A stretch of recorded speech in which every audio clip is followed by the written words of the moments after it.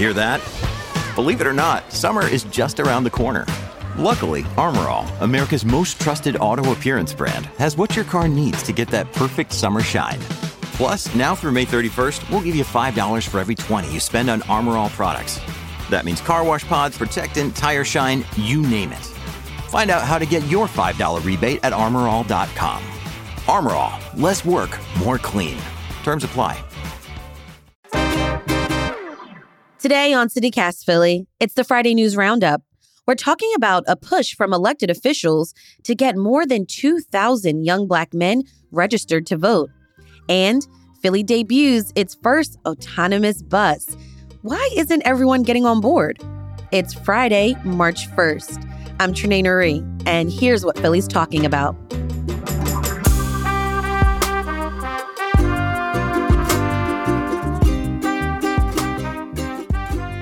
Joining me this week is Pat Loeb, City Hall Bureau Chief for KYW News Radio, who's actually down at City Hall. Hey, Pat.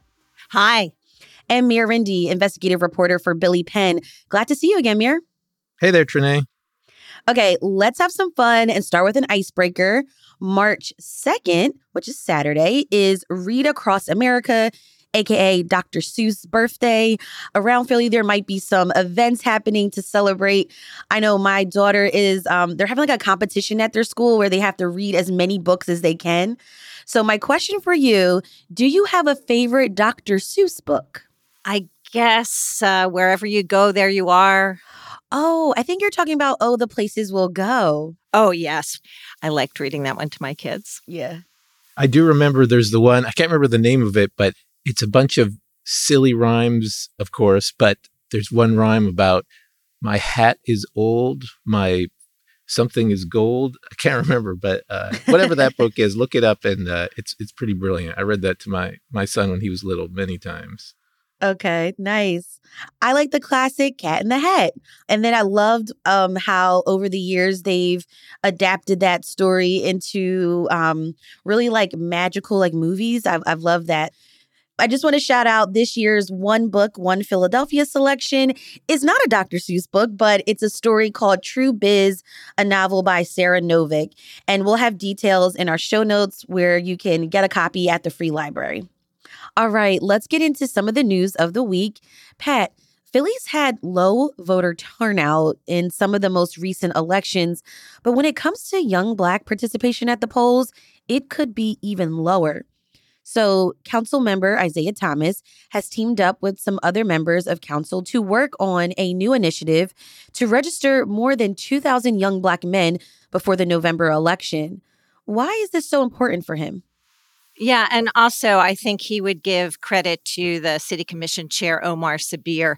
One feature of all of the participants in this campaign is that they are Black men under 40. 4 city council members and the chairman of the City Commission. That's kind of sizable representation for that demographic. And so it's kind of a celebration of what they've achieved and also like a demonstration that this is what happens when we vote. But Commissioner Sabir has lined up some voting precinct data with census data by zip code.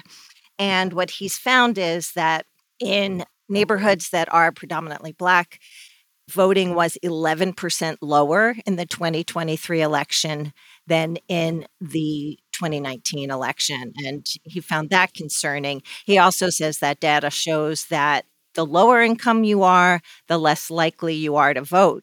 And of course, low-income people need government services maybe even more than middle or higher income people. And so this is just something he wants to correct. And so they're going to be going out to schools and holding events and actually door knocking. And their goal is to get 2,024 voters for the 2000. Okay. Well, speaking of 2024, we are in a presidential election year. Could this push make a difference at the polls later this year? Oh, yes. Well, turnout in Philadelphia is going to be crucial. Joe Biden or Donald Trump, either one of them, has to win the state to win the presidency. The path to the presidency goes through Pennsylvania, and Philadelphia for a long time has been the key to how Pennsylvania goes just because we're such a huge population center. And so, yes, this could have very real ramifications, although all of the participants were at pains to say this is a bipartisan effort. There were no Republicans at the announcement, but there was the city councilman who's a member of the Working Families Party, Nick O'Rourke. So I guess that makes it bipartisan. Gotcha. And along with Nick O'Rourke, Councilmember Jeffrey J. Young and Anthony Phillips are also helping with this initiative. And Pat, since you're down at City Hall, any news you're looking at or keeping up with? Well, council resumed session this week after taking a week off because of the death of longtime chief clerk Michael Decker. Very unexpected. He was only 58 years old, and he really hadn't groomed a successor. He'd been doing this for 15 years, and he'd been deputy before that. So, he was prepared to step in when the last chief clerk stepped down, but no one really expected this. And so they were a little at sea last week.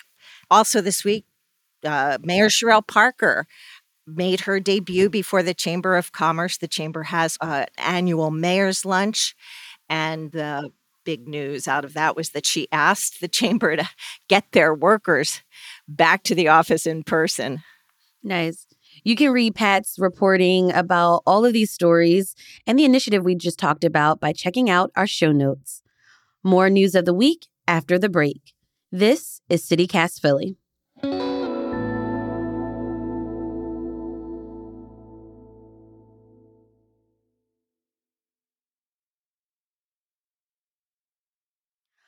All right, down at the Philadelphia Navy Yard, the city's first autonomous bus debuted. Mayor, did you take a ride on the bus? I did. I had the privilege of being on the first ride of this AV shuttle van with passengers.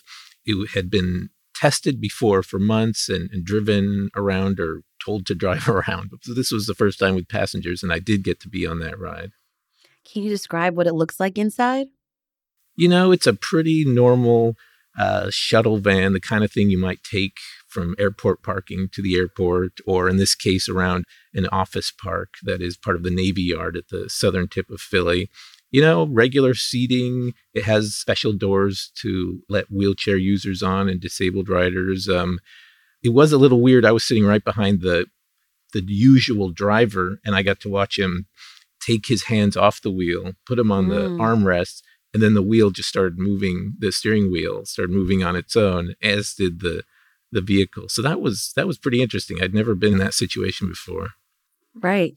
Even though there is no technical driver operating the bus, there are two bus operators to make sure that passengers got on safely.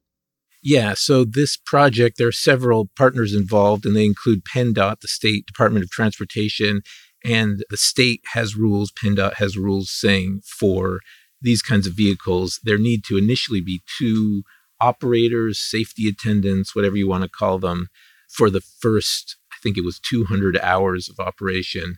And then once they see that it's operating safely, it can go down to one operator, one person, but under current law, under current regulations, they can't be totally driverless, these vehicles within the state of Pennsylvania. How many passengers can fit in this shuttle? When I was there were 9 passengers, plus the 2 drivers. And how far did you all go? It was just a little circuit, maybe 10-minute, 15-minute slow van ride around the business district area of the Navy Yard. The van just kind of rolled along. It stopped at the stop signs. A couple times it seemed like it got a little confused or a little cautious when another vehicle was approaching from a side road, for example, and it would sort of pull over and then start again. But for the most part, it was just like a regular shuttle trip. Now, what I found interesting after reading your article is that there's a lot of people weighing in on this new technology. Now, the SEPTA Drivers Union isn't jumping on the bandwagon. Why are they pushing back on this new bus? Well, it was an interesting coincidence. I happened to have heard from the National Transport Workers Union, which has a local chapter in Philly. Last week, or in the past couple weeks, one of their union locals in Ohio got some contract language that gives them veto power over AV being used in their system.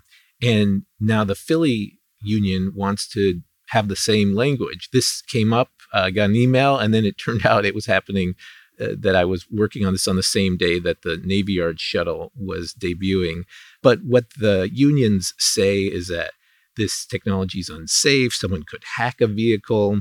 It also has the potential to displace a lot of drivers, to kick them out of their jobs, essentially. Now, that's not supposed to happen anytime soon in the foreseeable future in Philly or really anywhere in the country. But they're definitely raising alarms, and they're trying to keep autonomous technology from entering mass transit.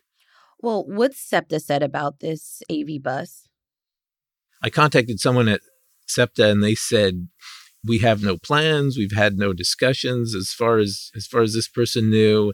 And they said, sure, we can talk about it in our contract negotiations happening later this year, but it's not really something that's a present issue for SEPTA from their perspective. Any word if they're going to expand into more self-driving buses at the Navy Yard? This particular vehicle right now is bounded just to within a very specific part of the Navy Yard. It's almost on a track in a way, on an invisible track.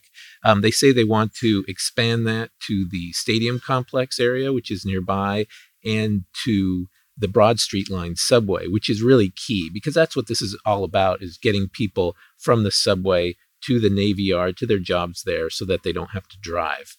That's the plan for sometime this summer, and it's unclear what might happen beyond that. All right. You can read Mir's full story on this AV bus by checking out our show notes. All right. That was Mir Rendi, investigative reporter for Billy Penn, and Pat Loeb, City Hall Bureau Chief for KYW News Radio. Thank you both so much for joining me on CityCast Philly. Oh, Trinae, this was fun. Thanks for having me. Yeah, thanks for having me.